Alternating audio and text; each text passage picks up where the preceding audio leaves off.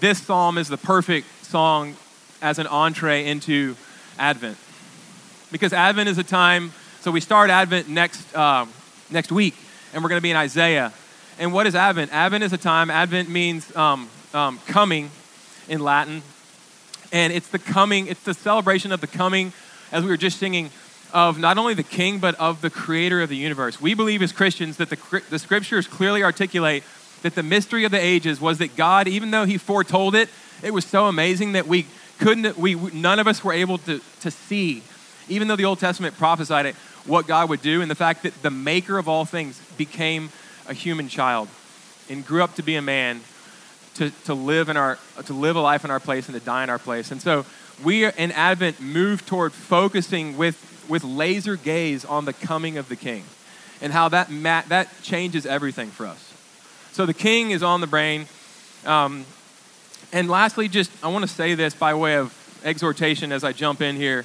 Many of us think of Jesus as Savior. We sing about it all the time, and well ought we. We talk about it all the time, hopefully. But fewer of us think of Jesus as King. But King he is, and he's the King of Kings. So what does this look like? What should it look like in the world, in our hearts, in our community? And what does it mean for us? And this psalm does a great job of articulating that. So 3 points this morning, no surprise. The King we need, David's son, and then David's greater son. So first off, the King that we need. As Americans, kingship, let's just be honest up front, it's just a difficult concept for us. And we're not all Americans here, but we're in America, and many of us are Americans. It's hard. The deck is stacked against us when we're talking about kingship in a way that we ought to crave it and want it and admire it, because our history derives from the fact that we rebelled against a king. And we dumped his stinking tea in the Boston Harbor, right? But the fact is that we all, fists up in the air, right? We all need a king to rule self and to rule society. Self and society are in many ways in a worse state in this country than they have been in the entire history of our country. Regarding self, we've got depression, suicide, drug addiction, major isolation, massive self-absorption on scales that we've never seen. And regarding society, the fact is we just need, to say nothing of rulers present, we need just, wise, and good governors. We need them. We know this. But as soon as I say that, let me just take a moment to distinguish in the scriptures. The scriptures don't just blanket advocate all kings or all rulers. There are bad kings and there are good kings. We all need, this psalm advocates for the fact that we all need a good king. And Psalm 72 outlines that for us. Proverbs 29:2 says, when the righteous increase, the people rejoice. But when the wicked rule, the people groan. And then like it's Proverb 11:10, when it goes well with the righteous, the city rejoices. And when the wicked perish, there are shouts of gladness. Tim Keller explains these proverbs and this concept by saying, when the righteous rise, all boats rise. When the righteous are blessed, they scatter that blessing out, and that's why the city's glad, because everybody, their lives get better when the righteous are blessed. But so they bring others with them. Their winning means everyone wins. But when the wicked win, most other people around them lose. In fact, they win by sucking out the marrow from the land to themselves and to their cronies. And so it's a bad thing when the righteous are ruling, because people, they're basically standing on top of the backs of others. But the righteous king and the righteous ruler scatters, and when he gains, everyone gains. And the more a society reflects this, the healthier it is, okay? Psalm 72 shows us that not only we, but all creation, we were made for this kind of king. We were made for this kind of rule, both inside to rule self.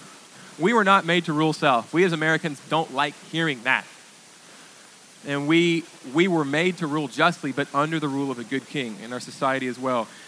We were made to live under the beneficent rule of a good king and of this good king that we're given a window into in this psalm. So what does this king and his rule look like? Verse 1, we see that his reign is not ultimate, but it's derivative. How does it start out? Give the king your justice, O God. He's pleading with God to give him the justice of God. He's looking to God. He's relying on God. He's praying to God. He's leaning in on God. His justice and power come from God, the ultimate king who has perfect power and wisdom and goodness. And he knows this. He's aware of this. So the king we need is dependent on God to rule well, right, wisely, and justly. Also, secondly, we see in verse 17, as I just articulated, that the rise of this king means that all rise. All rise. When he rules, he doesn't reign with people underfoot, quite the opposite. His reign is therefore good to his subjects. He doesn't keep us under boot. Subjection to this king means exaltation for us and exultation, which means old-fashioned word that means praise and rejoicing. Verse 17 says, may people be blessed in him. All nations call him blessed.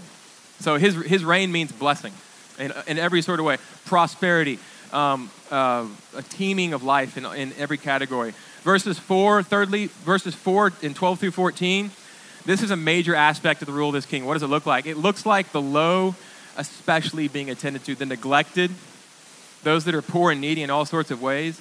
The king has a special eye for them and a special heart for them. He's just and kind. The wicked give favors to the healthy and the strong, those that can help them. This king is the opposite of that. He's the opposite of that. So part of the way that the low and the oppressed are attended to is that the oppressors are, verse 4, crushed. Justice is meted out. So this king is no powder puff. He loves the low and the humble, and there's a tenderness and a compassion to him, but he's also strong, and he will do away with injustice. And he will crush those who step on the poor and the defenseless. Psalm 2 speaks of this same king, the Messianic king, as it says, his wrath is, what's this king like? It says, it's a terrifying verse. It says, his wrath is quickly kindled.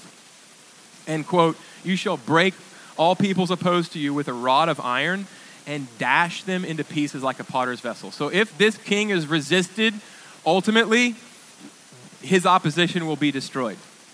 Destroyed. So this is a terrifying king in a sense, but he's tender as well. So in some, he's strong, but he's also tender and just, only using his power for good. Lord Acton famously said, a British, I think parliamentarian, but ruler, he said, power corrupts, and absolute power corrupts absolutely. But this king has, we'll see in a second, has all power, and yet uses it for the benefit of those that can't help themselves. Verse 17b, what is more than even this, he's an international king, so his reign reaches out across nations to bring them together. So he's an international king, and he brings, even back when it was written 3,000 years ago, there's a global scope to his reign. And yet he's not power hungry. He uses power to build coalitions and yet to keep nations. So there's still a sense of diversity there. And then verses 3 and 16, what's even more than that, not only are people blessed under this king's rule, but so are environments. So all creation is affected. Verse 16, all creation responds and even nature flourishes. It says, may there be abundance of grain in the land. On the tops of the mountains may it wave. May its fruit be like Lebanon. Think about that in terms of, it's like saying the economy is booming, because grain was a huge part of the economy then and still is today. This recalls the line from the song that many of us sang as kids, oh, beautiful for spacious skies, for amber waves of grain, for purple mountain majesty above the fruited plain. The language to that song, that American song, is so parallel to this verse that I found myself wondering after studying this week if it wasn't built upon this actual verse. It's almost parallel in every sense. The verse finishes, and may people blossom in the cities like the grass of the field. So this is a huge aspect to this king's reign and rule, in that all creation blossoms to its fullest potential and fruitfulness under the reign of this king. And that's one thing that good leaders and good rulers do, is that they don't just lift up those who are low. They don't just crush the oppressor and mete out justice. They cultivate potential so that things blossom. Creation blossoms. The potential inherent in the economy, in the land itself, in all the surrounding environs in the environment, in people. People blossom like flowers and like heads of wheat. A good leader brings out the potential in people and in those things that he rules or she rules. It's like a good coach. They get you to the place where you can do things. They see things in you and they cultivate things in you that you didn't even know were there. They give you the I see in you thing, and then they put you through, it seems like hell to get there. But they bring out things in you that you didn't even know were there. And this is a mark of a good leader. And this is what good leaders do. They cultivate potential, and they even create potential. The king does this. And then lastly, under point 1, in verse 5, this king won't die. It's really interesting. His reign won't end, because his reign ending is bad news for us because of the kind of king he is. His reign is tied to the endurance of sun and moon. It's going to last as long as the sun and moon last. So that's the kind of king we need. Let's look at point 2, David's son. Let's look at David's son. So the title here, which is part of the original psalm, it's part of the Hebrew text. Chapter titles are not, but this title of Solomon, it is part of the original. So it says of Solomon, but that preposition in the Hebrew can mean a few different things. So it can also mean commonly to Solomon or for Solomon. So it could be a psalm by Solomon, the king, the son of David, but it could also be a psalm by David of Solomon, to Solomon, his son. So I think the style and the subject matter have in its favor Solomon as the author as I read it. And I think some other things have David as the author. Ultimately, it's not conclusive, but the last verse reads, as Robin read it in verse 20, the prayers of David, the son of Jesse, are ended. So this could mean that it's to Solomon or for Solomon, and that David is saying, okay, my prayers are ended here. But it could also mean that it's the end of a section of a lot of psalms that David has written, and this could be a psalm of Solomon. Either way, it's based on the promise that that God gave to David about his son, saying, your reign's never going to end. I'm going to give you a son. We're going to look at this scripture in a bit here. I'm going to give you a son that will basically reign forever, and your rule and your reign through him will never end.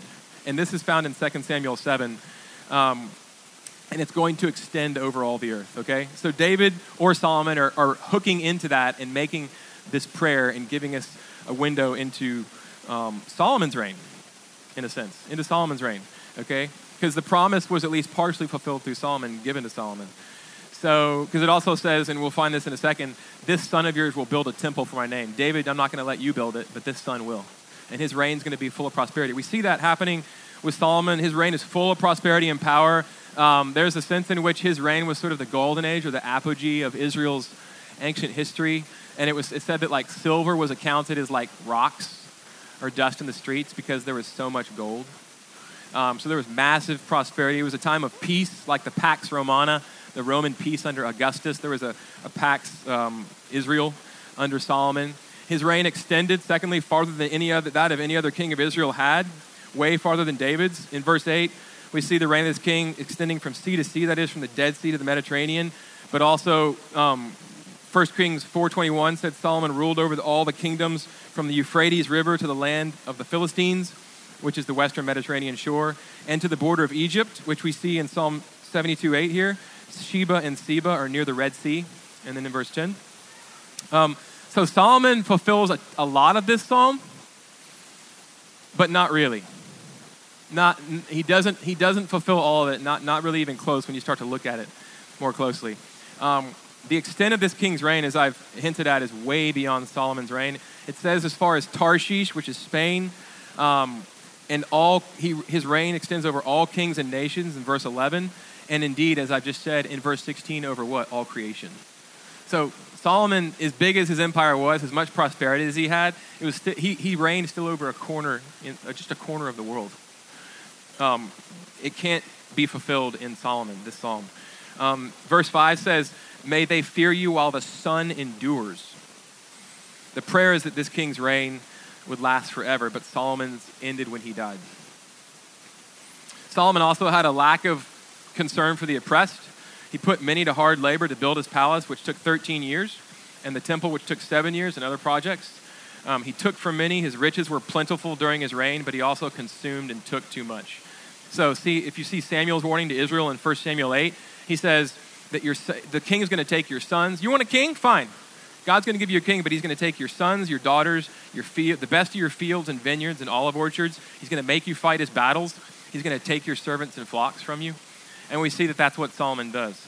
The daily consumption of Solomon's house in 1 Kings 4:22, quote, Solomon's provision for one day was 30 cores of fine flour and 60 cores of meal, 10 fat oxen and 20 pasture-fed cattle, 100 sheep, besides deer, gazelles, roebucks, and fattened fowl. That's just to feed his household for the day.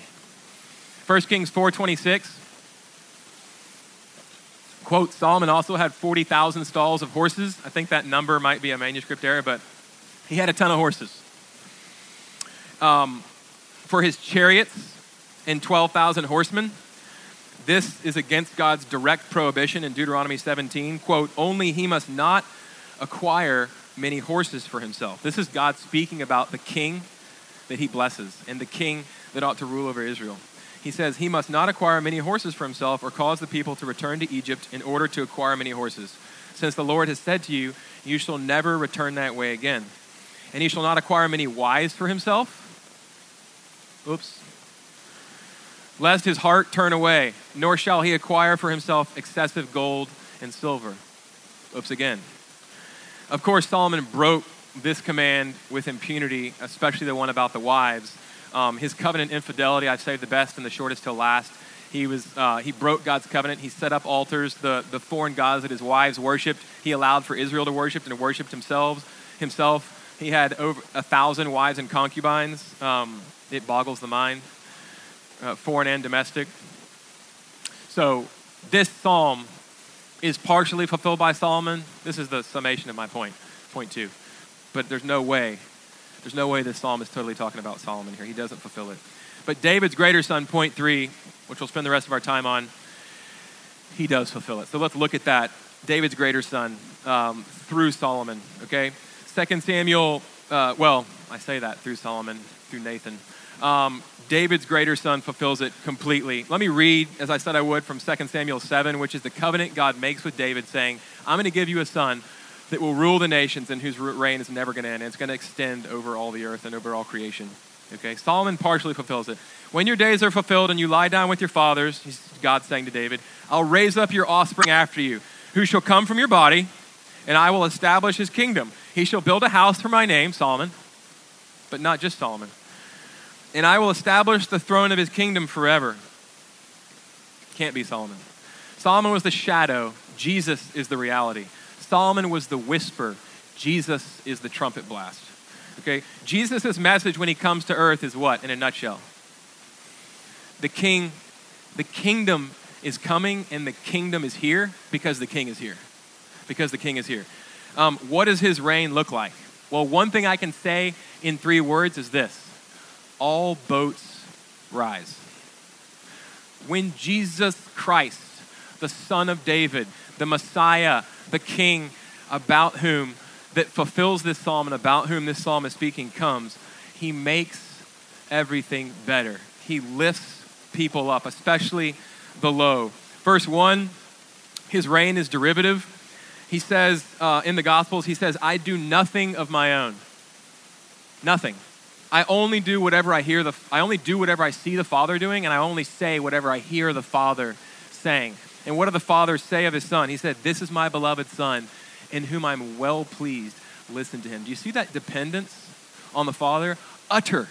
As a man, he has subjected himself in the economy of the Trinity, co-equal with God in being, but made himself gladly, completely dependent on the King, his Father. Okay? And so here's this Prince, our King, Jesus, saying this and living in this way. Verses 12 and 13, again, in this Psalm 72, we see this special concern for the poor. Jesus starts his most famous sermon by saying, blessed are the poor. Blessed are the poor. His ministry bears this out. In Matthew 11, John the Baptist is in prison, and he's the forerunner of the Messiah, and he's got ideas about Messiah. some of which are consonant with the popular ideas of the day about the king who's going to come, the king of the Jews, and he's going to liberate the Jews. And here is John in prison, about to get his head chopped off. Not sure if he knows that at this point, but he's thinking, man, is this what it's going to look like when the king comes? So he sends his servants to say, are you the one? Are you the one? And Jesus responds, so he says, are you the one who is to come, or shall we look for another? And Jesus answered them, go and tell John what you hear and see. In other words, here's how you know that the king is here. What are the marks? The blind receive their sight, and the lame walk. Lepers are cleansed, and the deaf hear. And the dead are raised up, and the poor have good news preached to them. So see how he fulfills, we could see in massive ways the fulfillment of this psalm in the life of Jesus. His favorite thing was going and keeping company with notorious sinners and doing things that seemed extremely impure to the religious and legal scholars of the day. He loved touching the untouchable, like lepers and outcasts. He kept company with the poor, the confused, the wandering, the hurting. He loved to preach good news and also to demonstrate it. Blue-collar workers were his closest confidants. Verse 17 here, we see in Psalm 72 again that he's the king of the nations. All are blessed in him and bless him. His reign transcends, binds, and imbues cultures,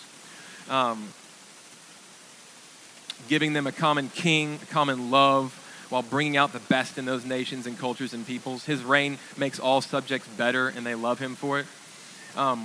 And we see this in Christ, not incipiently in the Gospels, but more and more now as he reigns.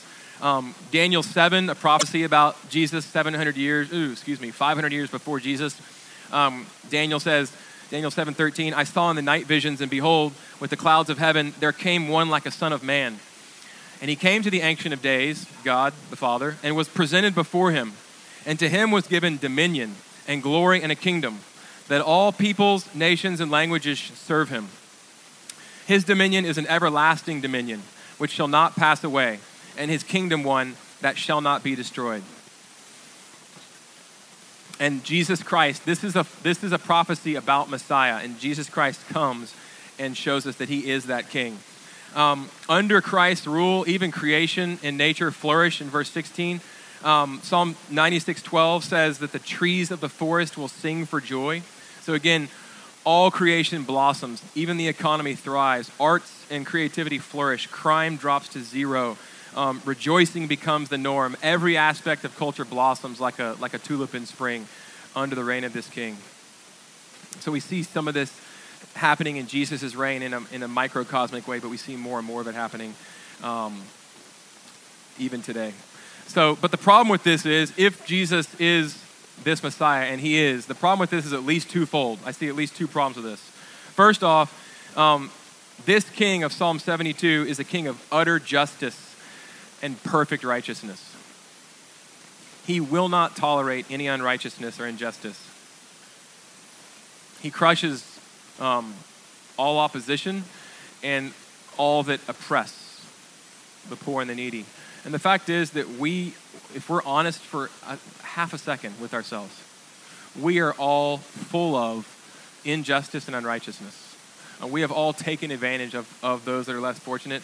And the fact is that we are lawbreakers. I mean, all the law hangs on two commands. Love God with everything that you are all the time from your heart, and love your neighbor as yourself. Tend to think about, care for those around you with as much attention as you do for yourself. When have I ever, for 5 minutes, kept that? I'm a lawbreaker. We have unrighteousness in us, and so we're on the wrong side of this king who has a heart of compassion for the less fortunate and who will end all injustice. But also, we don't want the king that we need. Let me give you proof of that. Proof of that is Jesus is that king, and look at what we did to him. He came full of righteousness, doing justice, extending mercy like I've just talked about and like a lot of us are familiar with, bursting at the seams with compassion. And what did we do to him in our humanity, in our rebellion? When we saw the perfect king and he came into our midst and he pointed out the sin in us while incarnating and opening up this ministry that's talked about in Psalm 72 before us, we nailed him, we put him to death. We nailed him to a Roman cross.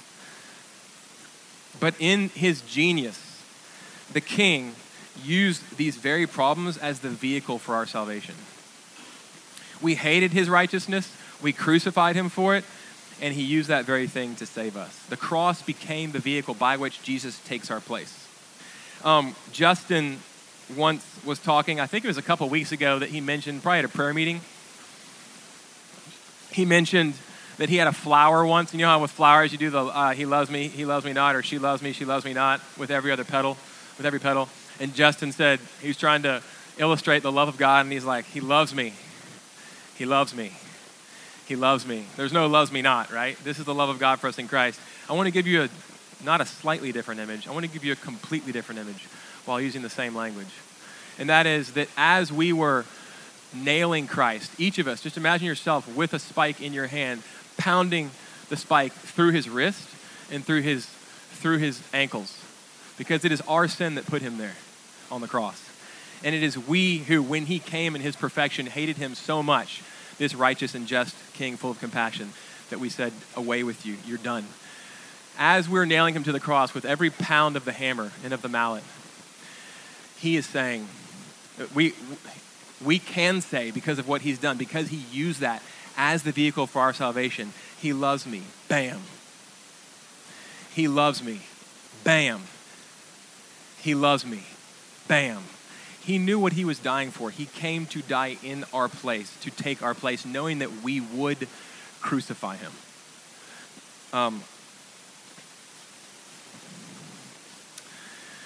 Verse 14, to get back to the Psalm 72, it says, from oppression and violence, he redeems their life, and precious is their blood in his sight.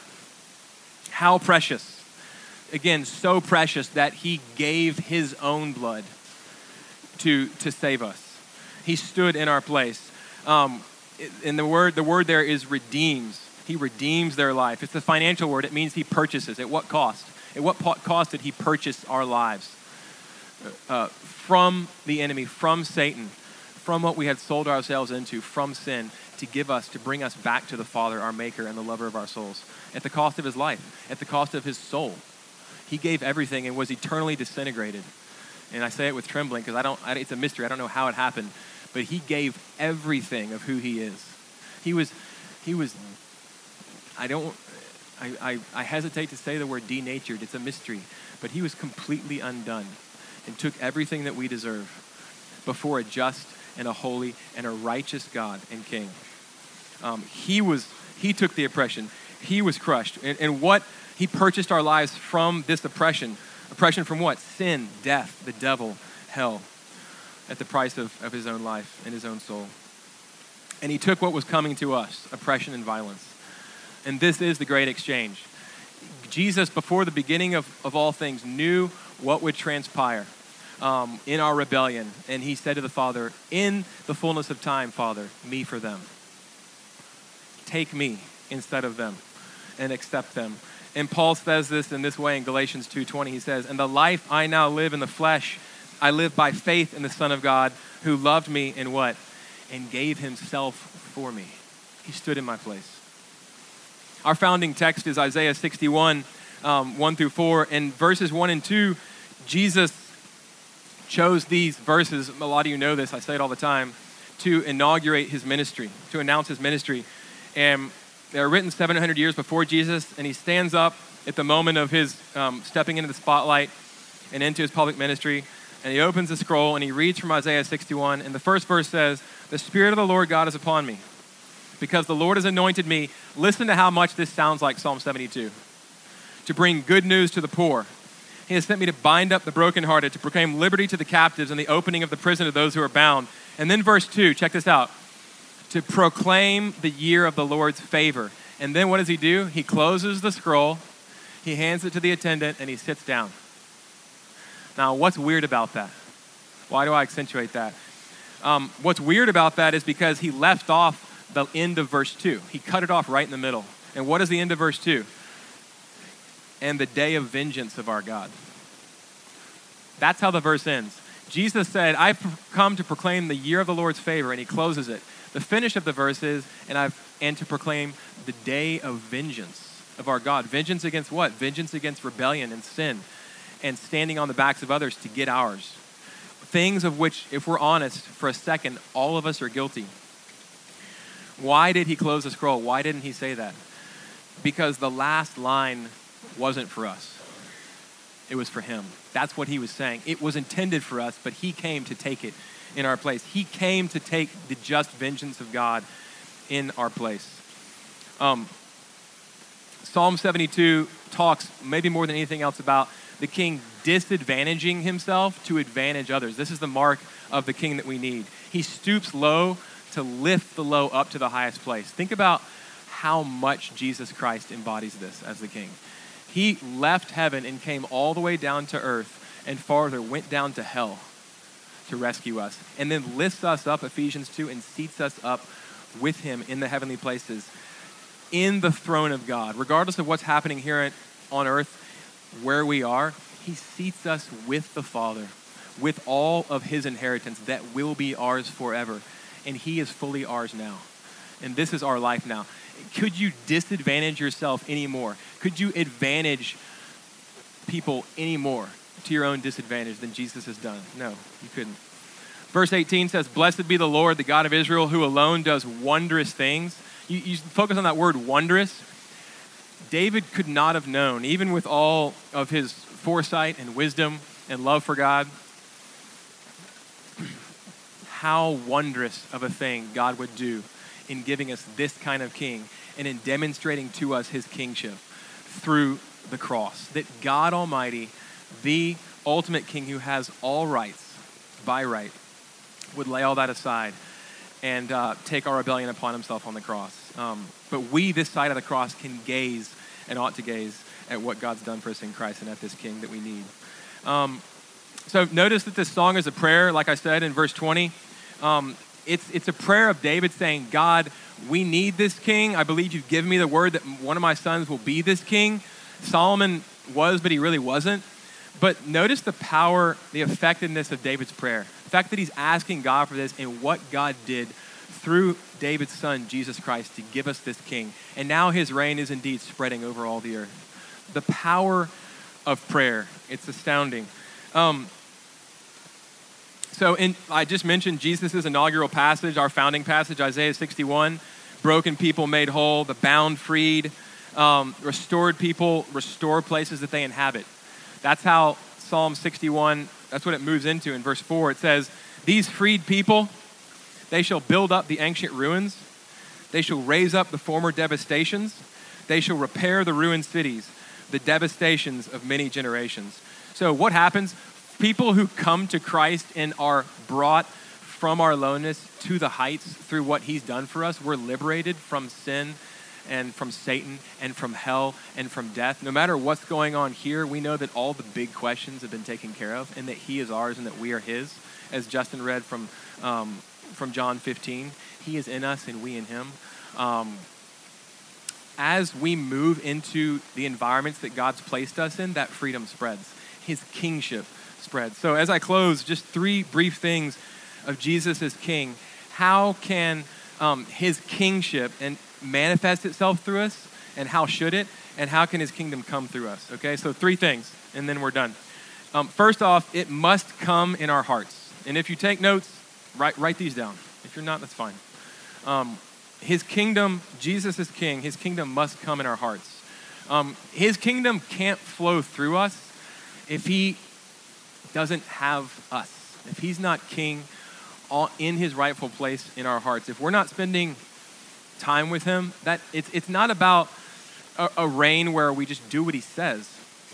It is about that, but it's about he came to bring us back into a place of being known by the Father and of knowing the Father. A place of peace, a place of love, the love that we're made for. All of our heart longings where we run after other things for satisfaction, it's us running after things that will never satisfy when he has made us for himself. And so if we're not cultivating that by spending time with him in his word and in prayer,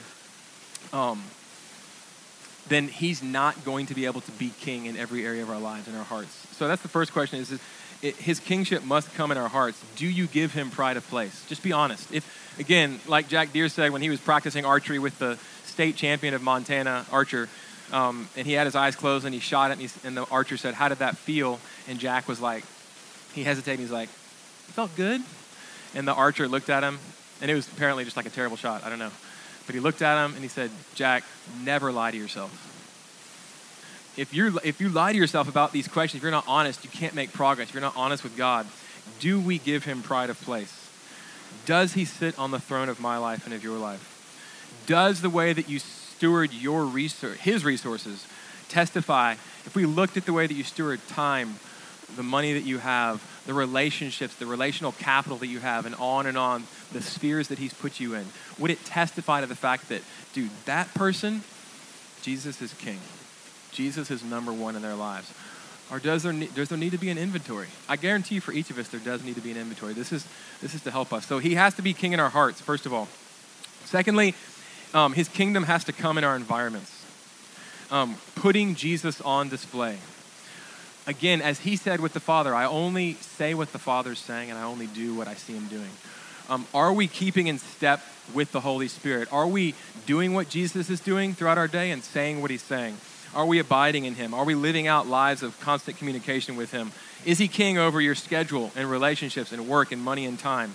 Are we telling the gospel and then showing the gospel and knowing that he is moving us throughout our day as king, wanting for his kingdom to come in every environment in our lives? Work, family, the shops that we visit and patronize, the restaurants we go to, the relationships that he's given to us. Are we putting Jesus on display? Again, I kind of mentioned this from the beginning, but when we share the gospel with folks in a variety of ways, a lot of times what's on our hearts and on our lips is Jesus loves you. Jesus loves you. And it's true. That's 100% true. We don't even know how true that is. Jesus loves you so much. I want to tell you how much. But just as true is the fact that, go back to this psalm, Jesus is the king. And the fact of the matter is that he loves you so much that he stepped in the gap and took the wrath that was coming your way. But the fact is that he's the king, and if you don't flee to Christ, he has all authority and all rule, and he has made a way for us to be with the Father by taking the hit for us and being the fall guy. But if we don't flee to him, and if we don't run to him as Savior and Lord, he will come in power and he will crush all who oppose him, as with a rod of iron against a clay pot. And it's going to be the opposite of fun. And that needs to be part of our message and part of our understanding in the way that we live, is that Jesus Christ, as screwed up as the world looks right now and as screwed up as we can be on the inside, he is king and he has all authority and he is making all things new and he has all dominion. And when he comes again, he is going to finish what he started.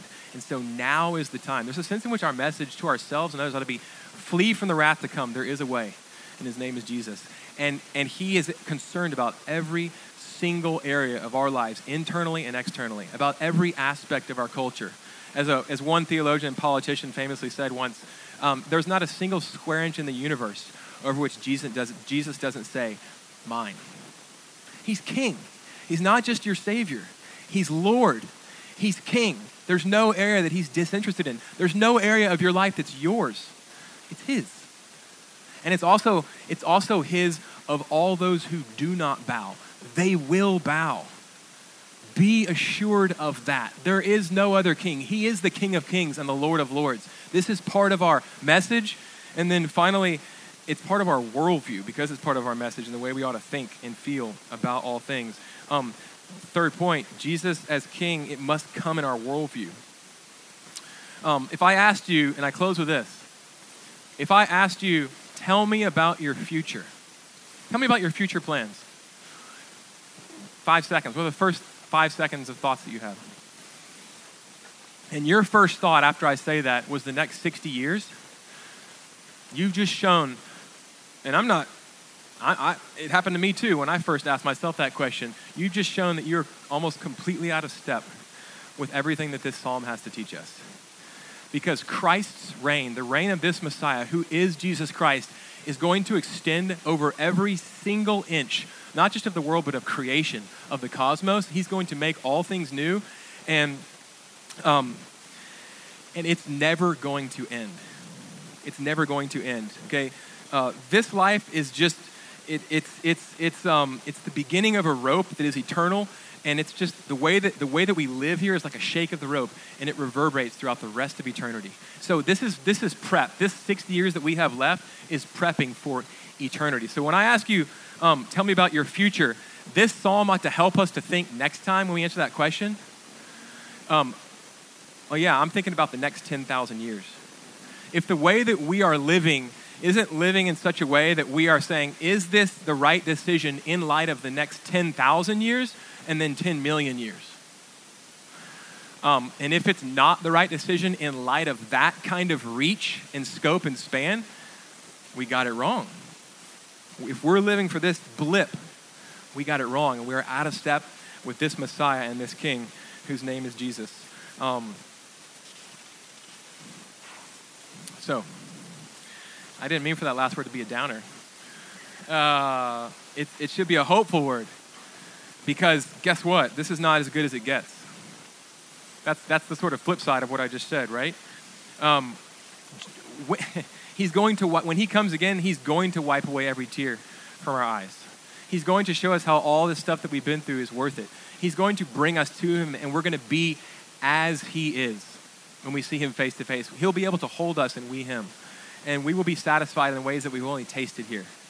And he's going to make all things new, and we're going to feast with him, of which this is just a tiny, tiny, tiny taste, this table that we're about to celebrate together. So let me pray. Father, thank you for your word. Thank you for Psalm 72. Thank you for David and Solomon, and for the fact that they just didn't even come close to fulfilling this word, but it pointed to one who would come from David, who would fulfill it, and who indeed is fulfilling it. We see his reign. When he died on the cross, the disciples thought it was over. And now, 2,000 years later, we can actually see how his reign is extending over all the earth. And we can get glimmers of it now, and we are just so thankful. And I pray that we would be, first of all, that we would flee to you, that we would run to you, that you would get lordship over every area of our hearts and over each of us, that we would bow willingly and not the other side of death, and not the other side of your coming where we will bow because we have no choice, because you are the King and you have all power, that we would hide in you, and that every area that you would restore every area of our lives as you are King over them, and that you would restore every area that we walk into as your body, as you reign now from heaven through your body on earth. So I pray all these things in good hope as David did, and we have a lot more to look at than David did. And so we pray with our eyes fixed on you, Jesus, and we say, Holy Spirit, come, revive our hearts again, and bring your kingdom here in this Galleria area and through this Galleria area around the world. And it's in your name I pray. Amen.